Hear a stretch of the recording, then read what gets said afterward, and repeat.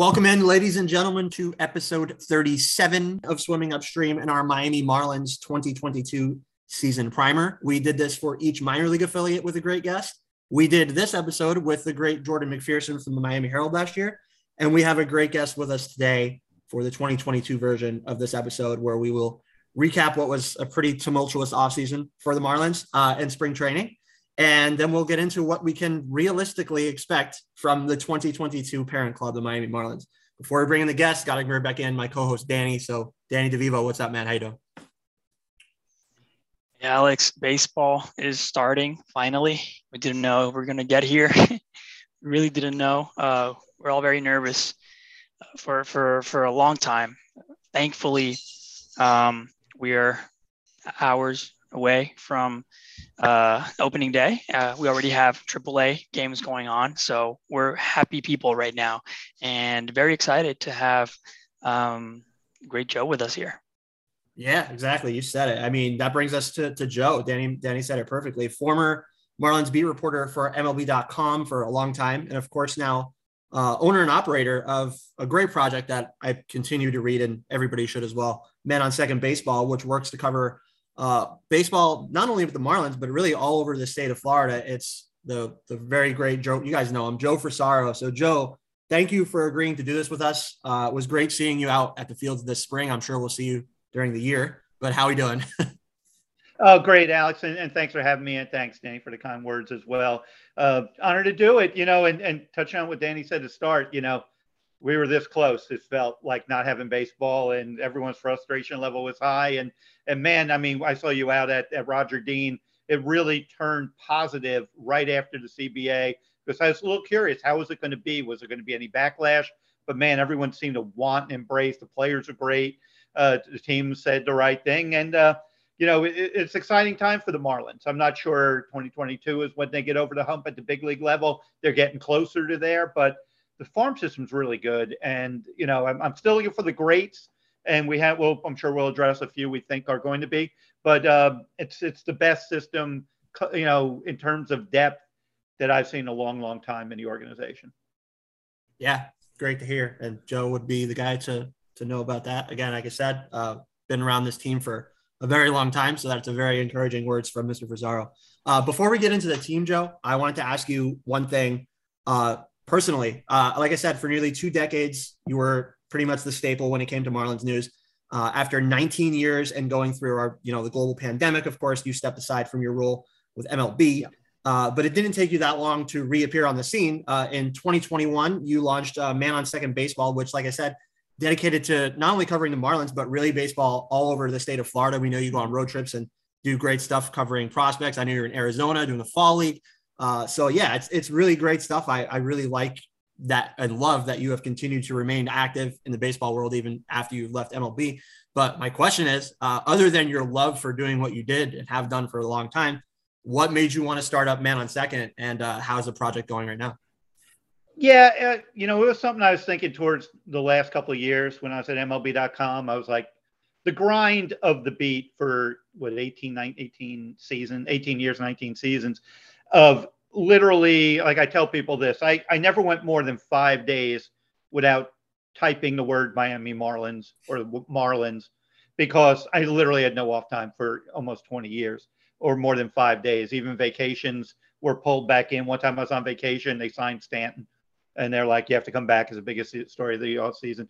So, you do that, every day. I mean, called to work on Christmas Day, 2 major trades on Thanksgiving when they traded, Beckett and Lowell to Boston. And right after they had traded, Carlos Delgado to the Mets. It's just the grind of it is why I love it, but it also can wear on you. And I got to a point in my life, I was like, man, this is really, really hard. And in terms of just doing and sustaining, and I wanted to stay fresh. I didn't want to be the guy that lost a mile on his fastball and so forth. And after the pandemic, that raised a lot of concerns, the state of the game. And, obviously MLB.com has been nothing but great to me. And it's the best job I ever had and ever will have. They offered a really good package to step aside. As at a time in my life, I'm like, yeah, you know what? And it also bought me some time to kind of think, do I want to do this? What do I want to do? But I knew I wanted to try to do something entrepreneurial. 38 years, guys, in terms of newspapers and MLB.com, working at that. So a chance to, stay involved. I didn't know how exactly I wanted it to look, and it's still evolving. And so I came up with the website, Man on Second Baseball, which was the metaphor for me, because at the time the Man on Second rule was for extra innings. And it was like, here I am, I'm in the extra innings of my career. The game's not over for me, but I'm not in the first inning either. So that kind of started with the Man on Second Baseball, spelled all out.com, the website. Then a few people approached me about a podcast. And so we're doing that. And so I'm building it that way. And guys, I didn't know how much people wanted to read. I enjoy writing, obviously. I've done it forever. But I didn't know how much people wanted to read until the lockout ended. And I wrote a few stories, and the traffic was really high. So I'm very encouraged. An old partner in crime, you guys don't know it, but I met many moons ago, I worked at the Tampa Tribune, which no longer exists, sadly. And I covered the Buccaneers with a man named Nick Puglisi, who happens to be the sports editor of the Palm Beach Post, which is also Gannett owned. And so to help Nick out, I've written several stories, and I'm helping him out with some stories that people could read of mine in the Palm Beach Post as well.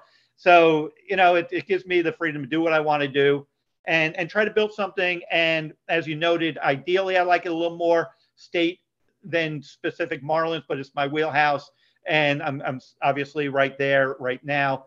But who knows? Maybe we'll grow and see where it goes. But I'd love to have more Rays coverage and guests and so forth. And then I really want to also hit on if UM as a first rounder, or the preps that are there, because there's so much more. We're all following how the Jumbo Shrimp are doing. We were all watching Max Meyer last night, and I'm watching Tristan Casas as well. He's American Heritage right here in Broward. With the Red Sox affiliate, what are they, the Woohoos? What do they call them? The Woo Sox. Worcester Woohoos. Yeah, the Woo Sox. It's yeah. like dumb team, but they got some good players there. So we're trying to build the brand to kind of let people know, because part of Alex, what I was doing is, everyone says Florida's football state, right? And it is. But look at the baseball players we have here. For years, covering the Marlins, you hear, they're playing, Eric Hosmer or JD Martinez, or obviously Manny Machado, and you go on. And I want to kind of bring their stories when I can, as well as, the Marlins, and do all that. So I'm re-energized, to be honest. I'm more excited about this year, than I have been, and just want to see if this thing grows and kind of make baseball, and appreciate what guys like you guys do, that just are bringing awareness to baseball. And the more the merrier, the more people, that are doing this, that are building up, baseball fans and creating young. And I'm encouraged, because you guys are younger, and you guys can speak to the people who say younger guys don't like baseball, and younger people don't like baseball, and you guys have more passion probably than my generation.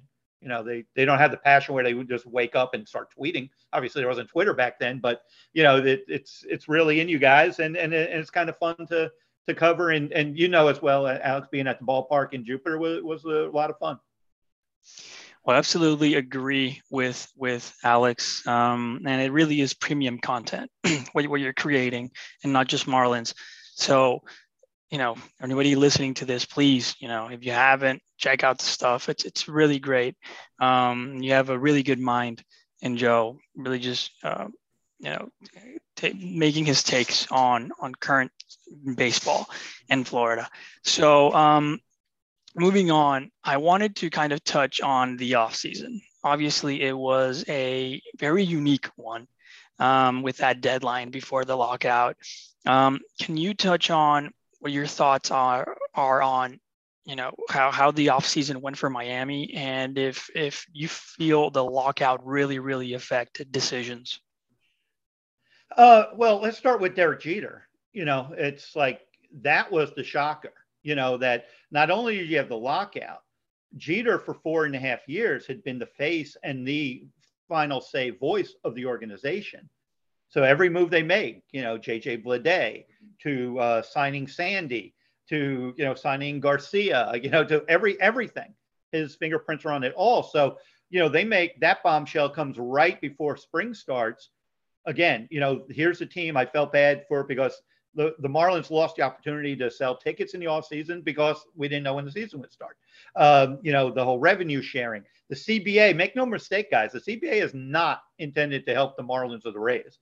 It makes the Yankees better, it makes the Red Sox better, the Dodgers, because it raised the luxury. Now, that doesn't mean that the Marlins, the Rays, and the lower revenue teams can't compete. It just makes it harder to go get a Nick Castellanos, who I thought was the perfect fit here. But the Phillies will always be able to spend a little bit more or whatever because of just the nature of their markets. That doesn't mean, again, that you can't counter with a Jorge Soler and still do damage. But I think the Marlins, if you were to grade it, they once the lockout ended and once Bruce Sherman made the statement, we have money to spend and we're going to spend it, and kind of put his neck out there, and then they didn't. They kind of salvaged. I thought they recovered nicely with Soler, and Kim Ng recovered nicely by the biggest needs. Obviously, were more offense. They addressed that the best they could. Obviously, if they could have got Brian Reynolds, you want the perfect one, to make the offseason for the offense. They didn't address that, but they made a conscious decision. We're going to give up a little bit of defense in the outfield, but Jesus Sanchez is going to be in this lineup every day, flanked by two, power hitting, corner outfielders from the right side, and they're going to just try to outscore you, and then they could always defensive sub late. But what was the glaring hole? And Alex could, everyone that saw it. The bullpen was the glaring hole, and they addressed it on Sunday with two relievers from Baltimore. So you got to give her high grades because they upgraded the offense and they addressed their biggest needs. Now they're scrambling to make room on the 40-man, which is why Alex Jackson was jettisoned out tonight. And there still might be another one of those, which is really, you're not even caring about the return. You need to free the 40-man spot because you want Grant Dayton to make the team and whatever. There's no room for them. So I think they've done well in addressing their needs. And more importantly, and you guys like this, it didn't cost Jose Salas. It didn't cost Peyton Burdick. It didn't cost Yuri Perez or Max Meyer or Jake Eater or Eddie Cabrera. It's like as long as they're doing those moves, those are shrewd and I like it. I like a lot of what they've done. Are they a flawed team? Absolutely. They still need a lot to go right, but I think for a 1 year, I think you could see a pretty big jump from 95 losses to getting closer to that 80 win season. And then if you're right there, keep in mind, guys, you get to July, maybe you have to use someone you not want to leave, move, but July, you make that trade for that established, player, whether it's a, bullpen arm or a bat. Next thing you know, you're one of 12 in the postseason. Yeah, for sure. I mean, I definitely think they salvaged it. Like you said, especially after Jeter suddenly leaving and now Kim has the reins, and, they didn't do a lot at first. Like everybody was freaking out after Sherman made that statement. We were both there to hear it, Joe, that, we got money, we're going to spend it. And then they sat around for a little while and everybody's thinking, well, what the heck are they doing? And they salvaged it well, though. The one thing I want to mention, you just talked about it. I have to mention center field. We're going to talk about the bullpen too, but I got to mention center field. Like you said, they got Soler. He's not a center fielder. They got Avi. He can probably fake it in center field. And then it looked like it was going to be Roman Quinn. And then De La Cruz comes back and he gets DFA'd. So at least they have now DLC coming off the bench. And that's a true defensive center fielder. He can really man that position, but he's not a starter. The starter is going to be Jesus Sanchez, like you said. And Jesus, he started his career there in the minors, I think in the DSL, started his career there. Hasn't played a lot of it since his first 2 seasons down there in short season ball. And he has this injury past behind him. So I think it's a little bit of a risk in putting him in that position. I'm also kind of concerned about, what the routes are going to look like at Lone Depot. It's a little tricky. So my question is, do you think he'll be fine there over the course of a full season to start there? And are you confident in just having DLC and maybe John Birdie coming up behind him off the bench? Yeah, I mean, those are all great and they're all legit and they're all accurate. And I'd be lying if I didn't say watching outfield defensive play in the last 3, 4, 5 spring training games wasn't an adventure. They don't necessarily come in on the balls well. They don't have, I'm going to use this word. I've used it on my podcast. I'll give it to you guys. And it's a scout's term, closing speed.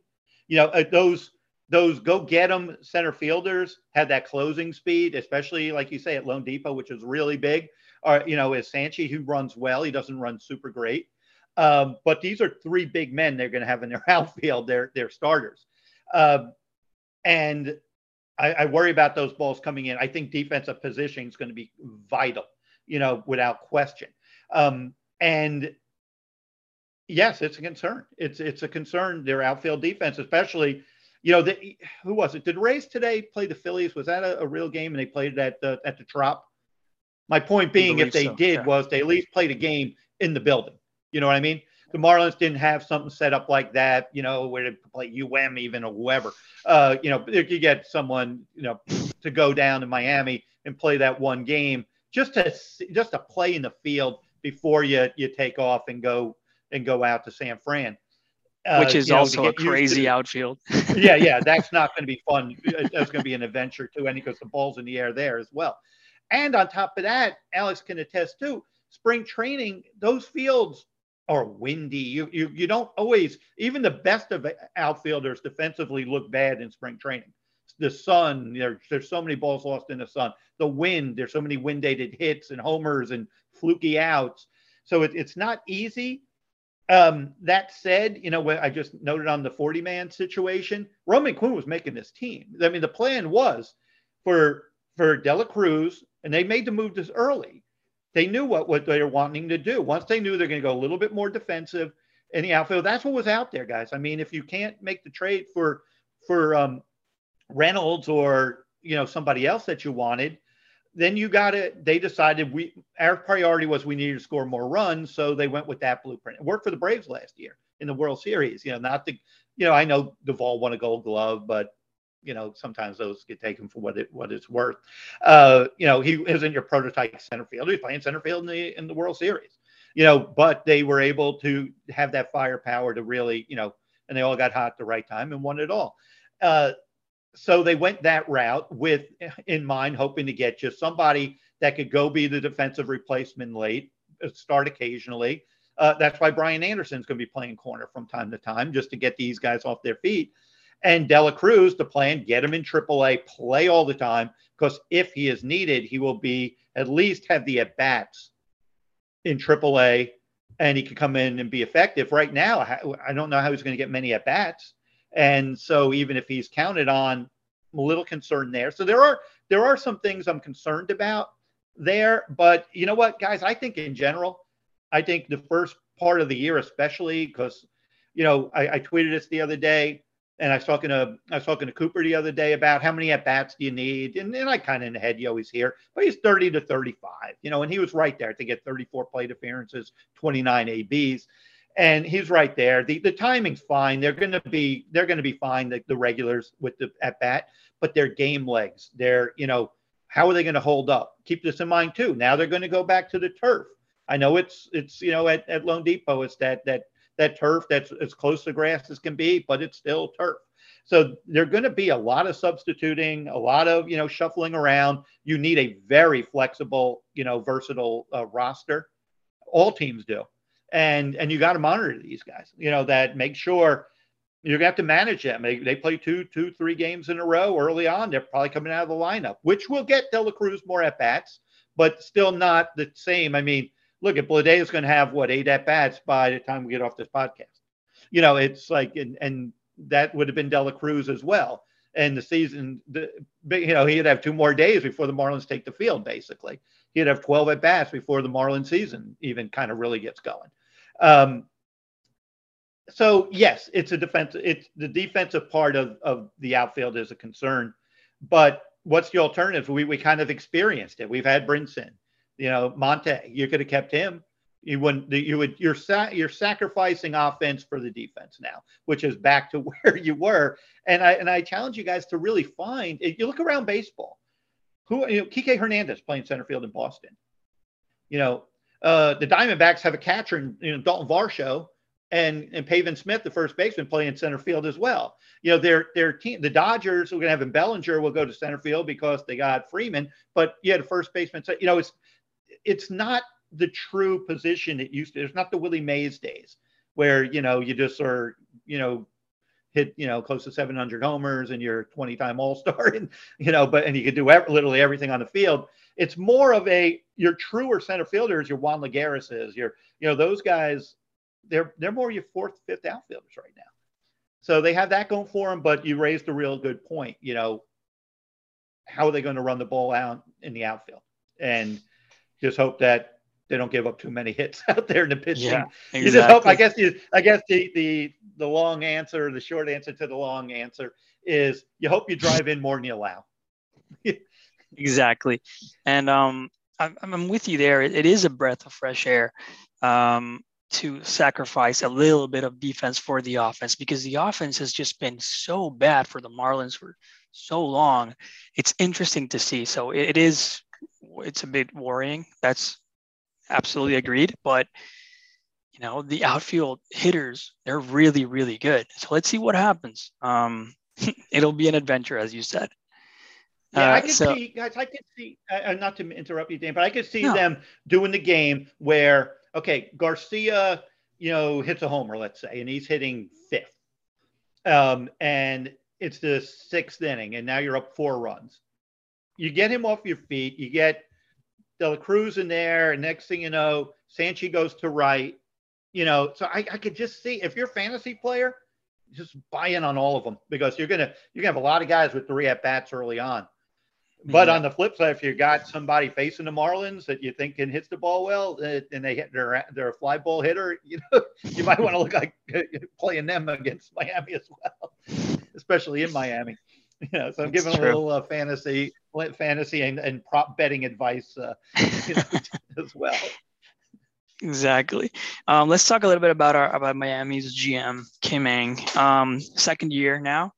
First year, I think it's safe to say that she was part of a bigger group of decisions, you know, decision makers, maybe not as independent as she may be now.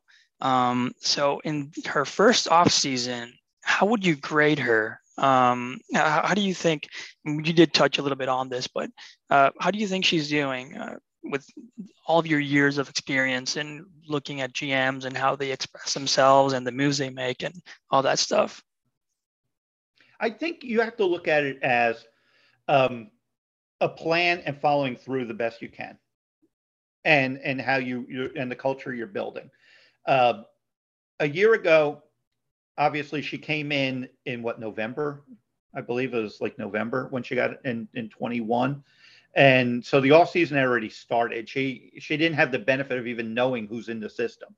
Obviously, Derek was, you know, still making a lot of those calls. But this is what I didn't like about 2021. They came in, catching was our top need. You know, that was even, it was like, catching's our top need. And they didn't address it. All they did was try to package a vastly improved Jorge Alfaro on us. And then all of a sudden you find out, oh, well, they wanted Wilson, you know, Contreras. I don't care who you wanted. I care who you get. You know, it's like everyone wants better. Everyone's calling up everybody else to try to address needs. You have to address it. So what did they do there? So I didn't like that. You know, it's like, I'm a believer. If you say I need offense, you go get offense, whether it was your fourth signing or whatever, you get offense. She did that this offseason. They had to adjust. There wasn't that center fielder on the market, at least the free agent. You know, there was, if you want to count Starling Marte, but, you know, then you had to go to a number that you're comfortable with there. And, you know, they chose not to go there. And, you know, so they did address offense. You know, they did address catcher. You know, okay, you know, they got Jacob Stallings. So they made those moves, all good moves.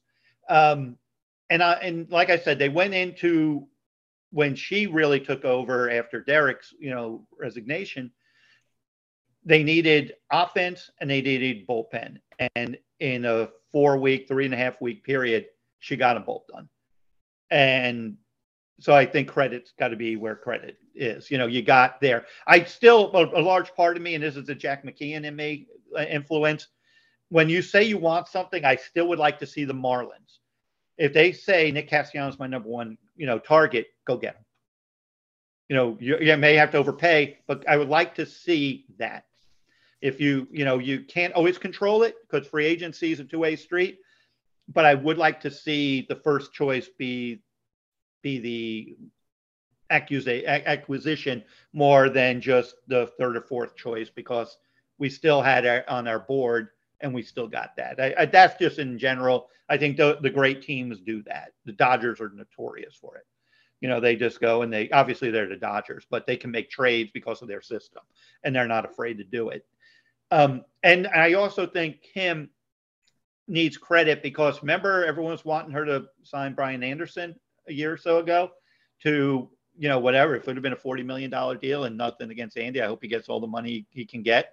But I think the patience is paid off, and she is patient as Derek was. And I think you need to be that way because the administration before, the ownership before, the Loria group with Sampson and so forth would turn on a dime, and you lose the trust of your clubhouse and your organization. If the players don't feel there's any if they're getting mixed messages or there's no leash for any type of failure, you start losing your clubhouse, and then everyone starts thinking they're looking over their shoulders. I had a bad day, I had a bad week, I'm getting sent down.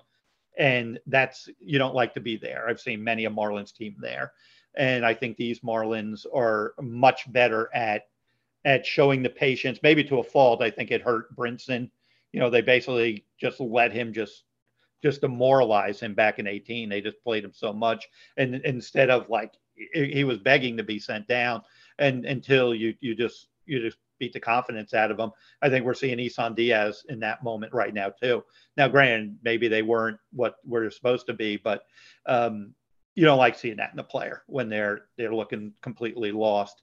But overall, I think that they've done a good job, and she's done a good job of that kind of patience. That's why, and I get it. Twitter's Twitter, and go get a center fielder because you didn't like the route Sanchi took, or Brian Anderson dropped the ball on something. You can't tell Jesus Sanchez you're my center fielder, and 3 days later, have all of a sudden you have Tapia coming in from Colorado instead of going to Toronto, because now all of a sudden everybody else is going to say, wait a minute, what's going to happen? They did that to him. What's going to happen to me? So you got to keep this stuff's real at the big league level. It's how these players are treated and the messages they hear. That's when the players want to be Marlins and embrace, coming here. So do you feel, really quickly to follow up on that the plan, at least after the lockout, was to acquire a center fielder via trade, like a really good one, and they just couldn't follow through on that? Maybe not yet. Maybe it's something they could do later on the deadline. But do you feel like that was the plan, but they couldn't follow through? They just, they were asking for too much. If you're asking if Brian Reynolds was probably one on their board, I don't know if I could honestly tell you he wasn't, because I hear enough that I can see that because they've said it. Donnie even said it, and Kim had said it. They've been looking for a pure or more traditional center fielder. But that's the deal. You're only dealing with, if you don't sign Marte, then you're going the trade route. Now you're at the mercy of the teams, and it's really hard the Pirates are basically sellers, and it's hard to always find a match with that, because, you might want to give them, something, like you may not, you don't want to give up your farm for them. That's the bottom line with Reynolds. You would give up, a veteran guy, a rental guy, or whatever you can make in other trades. So yeah, the answer to your question is, I think obviously you'd rather have, whether it's Brandon Marsh, but the Angels are trying to compete, so you can't really give them a pitching prospect. and you're taking away a center fielder for them, or corner outfit who could play center field. Those trades are hard. They're hard to make. The Gallen Chisholm Jr. trades are very rare. Now you just go get one-on-one a position player for a pitcher, and they both, outside of Gallen's injury hiccups, but he's when healthy, he's pretty good. And we know what we hope Jazz can be. So that was an interesting baseball trade. Those are hard to find that match. Like, you couldn't really do it with the Pirates because they boxed themselves in needing a lot. And if they want pitching, how much of that do you want to give? If giving Edward Cabrera would be a lot, because Edward might be in this rotation in 2 weeks. Yeah. I mean, and he's clearly one of their best 5 right now. And there's no mistake. He's one of their best 5 right now. They're just choosing not to get him up here. I think he's a little behind. I mean, they're starting him in Jupiter, right? So they want to build him back up, obviously, right, before they bring him up. But yeah, you're right. Regardless. But all these guys are being built up anyway. There's everyone's going to be a degree. Whether you go 4 innings his first start or 3 and a third. It's you got an extra I'm with day. you, Joe. Eddie Cabrera is in my rotation 100%. He's my guy. Eliezer, I mean, no knock on Eliezer. I think he would be really good in the bullpen. Anyways, we'll go on. I mean, I think that could obviously happen a little bit down the road here, especially if, this injury scare and everything else. Anyways, that's off topic. We'll go on. We mentioned Jesus, and Joe, you mentioned Jazz. So my next question here, we can be kind of brief. I just want to know, they both were here last year. They were Jazz was basically full-time. Jesus came up, obviously a little bit after, whatever it may be with his contract situation. They wanted to save the year of control. I think that was probably why he was down there a little bit more than he should have been. I think he should have been here a little bit earlier, but whatever. But yeah, my question is, what does a successful year look like for players like this, these sophomore players like Jesus Sanchez and Jazz Chisholm Jr.? Oh boy, successful years for both of them is just be who they are. They're both really fun, exciting players who love to play, and lefty power that plays better in the home ballpark than righty power, because unless you're Stanton, it's really hard with that left center field. They're good. They're good players, and they're exciting. They bring energy. And I think both of them are primed for good years because the lineup around them is better. Keep this in mind. You're a rookie on a bad team that doesn't score runs, 28th in runs or 29th in runs, and you play in a ballpark that's not hitter friendly, and you're just getting your head beaten in every night in August and September. What kind of numbers are you going to put up? Honestly, it's like it. But you got more protection. I mean, if you're asking me, I think Jazz, the sky's the limit for Jazz. I think we know he needs more. To cut down on strikeouts and all that other stuff. But that's why one of the reasons I'm pushing for him up high in the order is I think you allow that to come out. Fangraphs is wonderful and StatCast is wonderful, but it's not. People get married to it too much. They think that defines you. 2 months and you had a 305 or whatever on base that you don't see the talent in the player. That you got to see this guy. He scares teams. He's on base. He scores on a ball in the gap. He steals a bag. So I think Jazz could be, he hits over 250, 260 with, what am I would say 20 homers, 30 steals. I mean, that's who he could be. And his defense is going to be fine, as long as he's locked in. Sanchi with more power around him, as long as he doesn't try to be a hero too much, and I don't think he has to. Boy, hits the ball a long way. And I mentioned this to one of their PR people. I said, I've seen a lot of players, but talking to those guys, especially those two specifically, man, they're all smiles. I remember a young Yelich, he was that way, in spring training in 13. They just love playing baseball. And it makes me feel good to go in and see these guys that love the game and like being, fan favorites and like to play to the fans, and they're fun guys. I think the Marlins are, and I think, like I said, I think the best benefit for them is they don't have to carry it, because I've seen way too many Marlin teams that the rookies had to carry. The rookies are the best players on the team, and it's a heavy burden, on a team that when your best players are your rookies. if that makes sense. Yeah, definitely. Absolutely. No, it absolutely makes sense. So we touched on the rotation a little bit, and you mentioned that Edward should probably be in there, which really begs that question. How long do you feel are definitely Eliezer's, but also Luzardo's leashes with guys like Max Meyer and Edward Cabrera? They look like they're ready to get into that rotation. So how long? And their leashes are probably different lengths, but what do you think about those two? Well, I think the leash on the rotation is going to be what's their record looking like. Let's say Eliezer, and let's hope he's healthy and throwing really well. But let's say he is struggling, but they're off to a fast start. You could carry him, but the Marlins can't have a bad first month. They can't go 5-15 or something like that. They can't get out of it. And they what I mean? If they get off to a start like that, then it doesn't even matter. You could keep Cabrera down as long as you want. The season could be over within 3 weeks. So I think part of that would be making sure you're not there. Obviously they made it clear they want to contend. And you raise a good point, and it's the point that what's the CBA done? This new CBA. You don't have to keep. It doesn't matter for these guys like Cabrera. There's no more June 4th or whatever the day is, and you get an extra year, or April 10th or whatever, and he's, okay, he's a Super 2, but you get the extra year control, which that was a little surprising to me. And it may be as a function that Edward isn't as ready as they want him to be. But, Bobby Witt Jr. is breaking camp in Kansas City.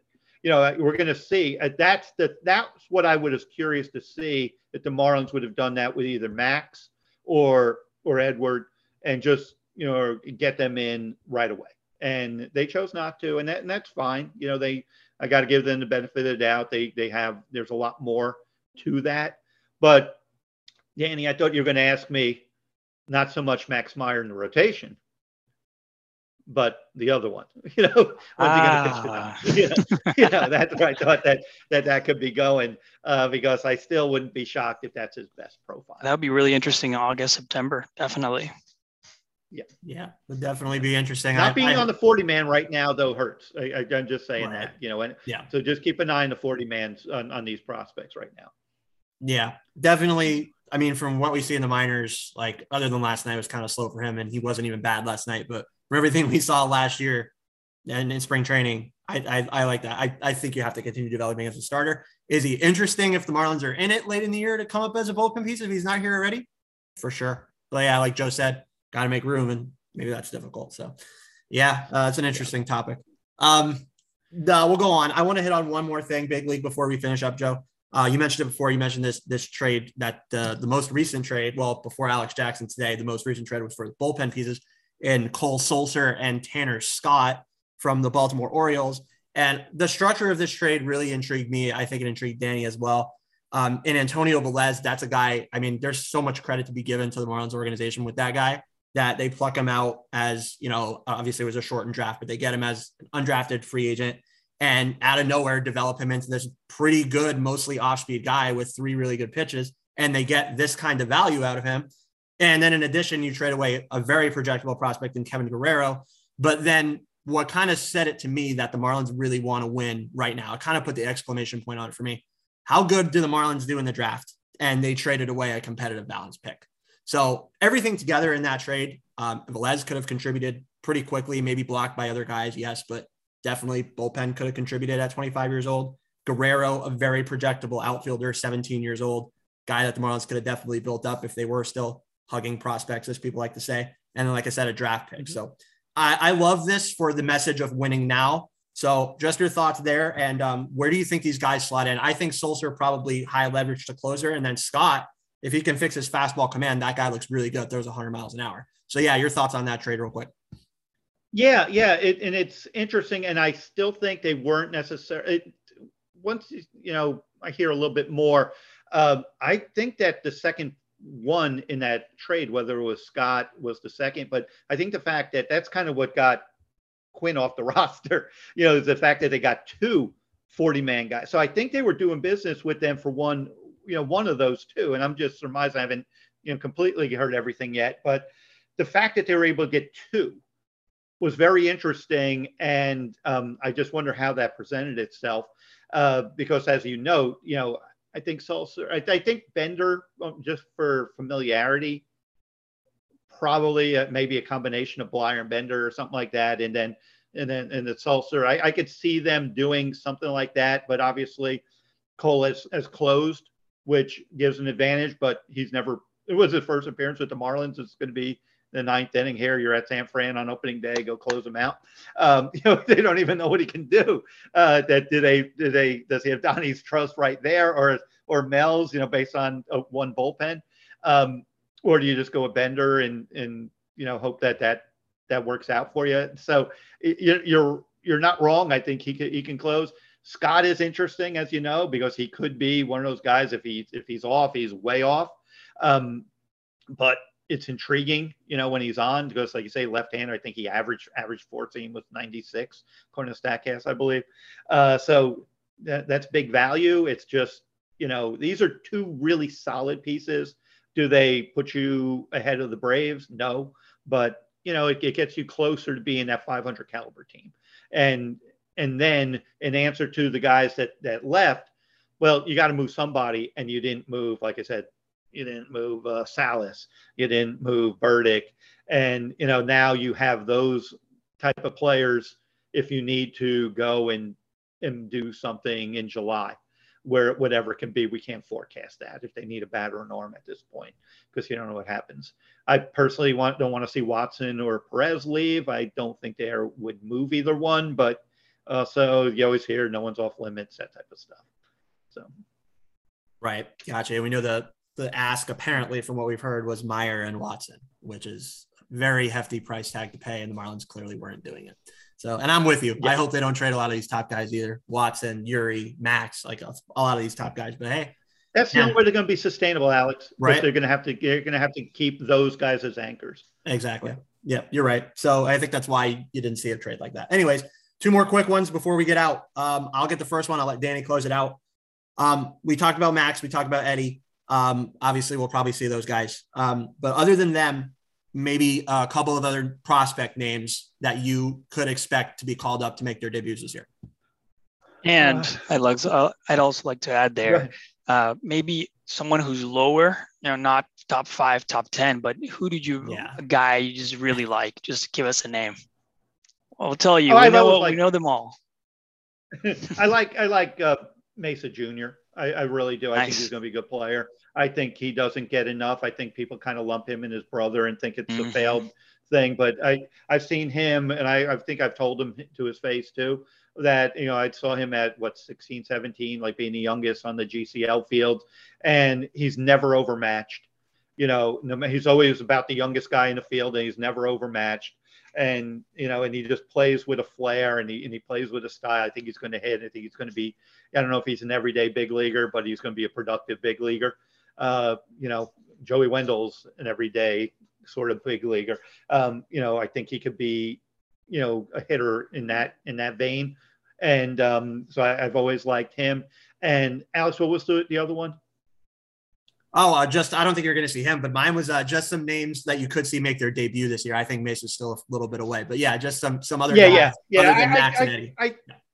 I think Burdick is the one that could be knocking on the door to be, ahead of Bleday. I think that may surprise some, but I think he might be, if one of those two can take off in the first 2.5 months and really solidify center field and hit, you may not be making that center field trade, that people might be thinking.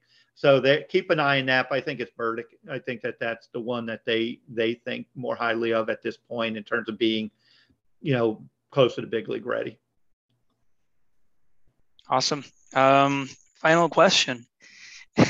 And give us your thoughts on where do the Marlins finish in 2022 in terms of the standings? I had them at 75 wins before the Soler signing. Then I went up to about 78, and then the bullpen signings get me a little bit, maybe at 79. So I'm right there. I'm right at 79, 80.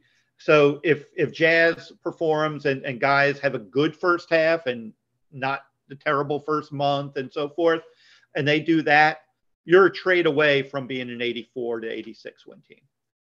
You That'd know, be amazing. and then you can catch lightning. And so I look at it like that. That's how I do it. But if you were going to pin me down, I'm in that 79 type of win, you know, right around there. 79, 80 wins, I think they are right now.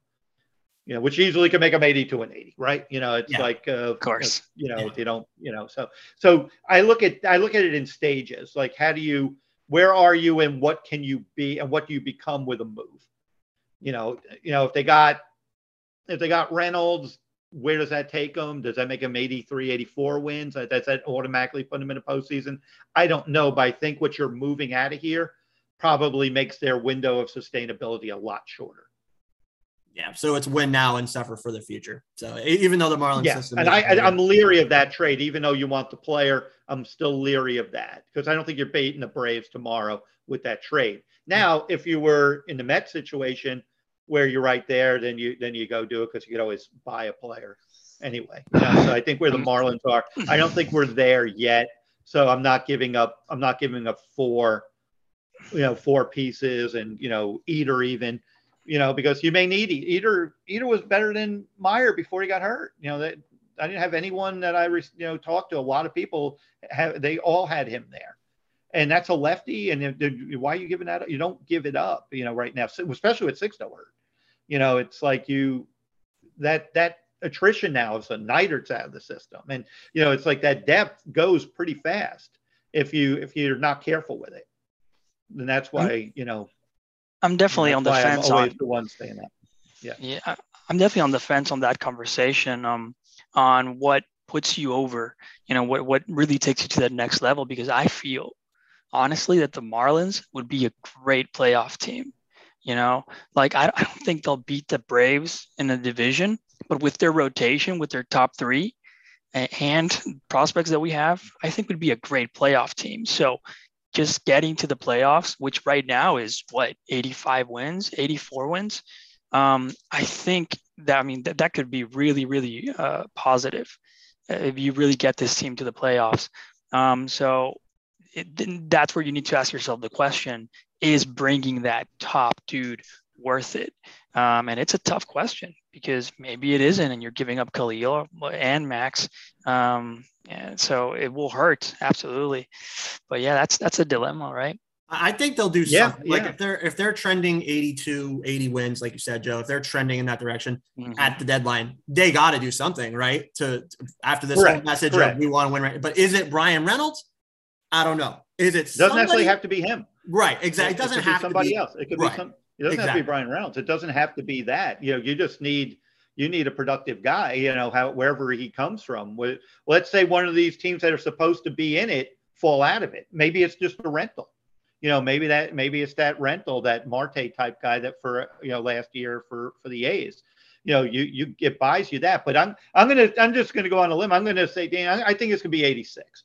I'm gonna say 86 wins to safely think you could be one of 12. You know, yes, could you get an 84? Yeah, but let's just for reference point, let's see how close we are to that.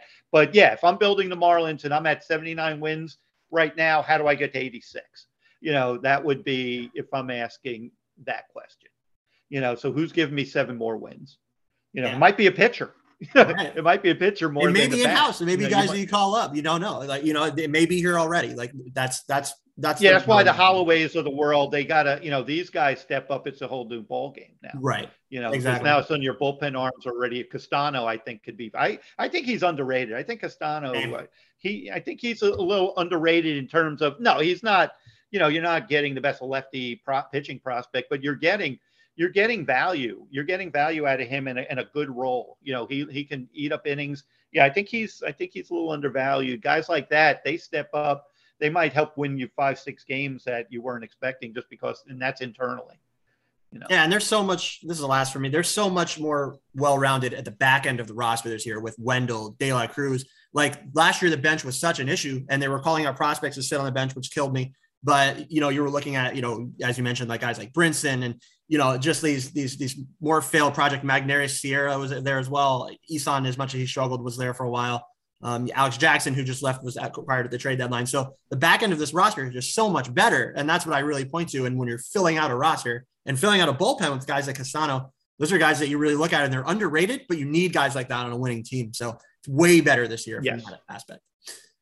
No question. Okay. So yeah, it's going to be a fun season. It's going to be interesting to see how far they go. If they're in it at the deadline, what happens? I'm sure Joe will be covering that on Man on Second. I'm sure we'll be mentioning it as well and what prospects get called up and who we see when. But for now, that was a great conversation, Joe. I thank you, and me and Danny, thank you so much for agreeing to come on the show and join us and give us all your amazing insight. You are so well respected for so many reasons, and I think this conversation is just one of them. So thank you again. Oh, no, guys, I appreciate it. Thanks for having me on and giving the kind words. So yeah, like I said, I still feel I have something to give to the game and the market. Hey, I want to see baseball thrive, not just be good in South Florida. I want to see it thrive. I want to prove people wrong. We're a baseball state. So then I appreciate you having me on to help spread the word. And Joe and his staff are doing that, guys, at manonsecondbaseball.com, at manonsecond on Twitter, and his personal account is at Joe Frisaro. Not only Marlins, they do baseball all over Florida. It's great content. Everybody should go follow it, go check it out, go read them, go listen to them. Great dudes. So that's going to be it. We thank our very special guest, Joe Frisaro, and we'll see what the Miami Marlins have in store for Joe and us this season. We'll have more content for you here shortly. But for now, thanks for joining us, and we'll see you guys next time on Swimming Upstream.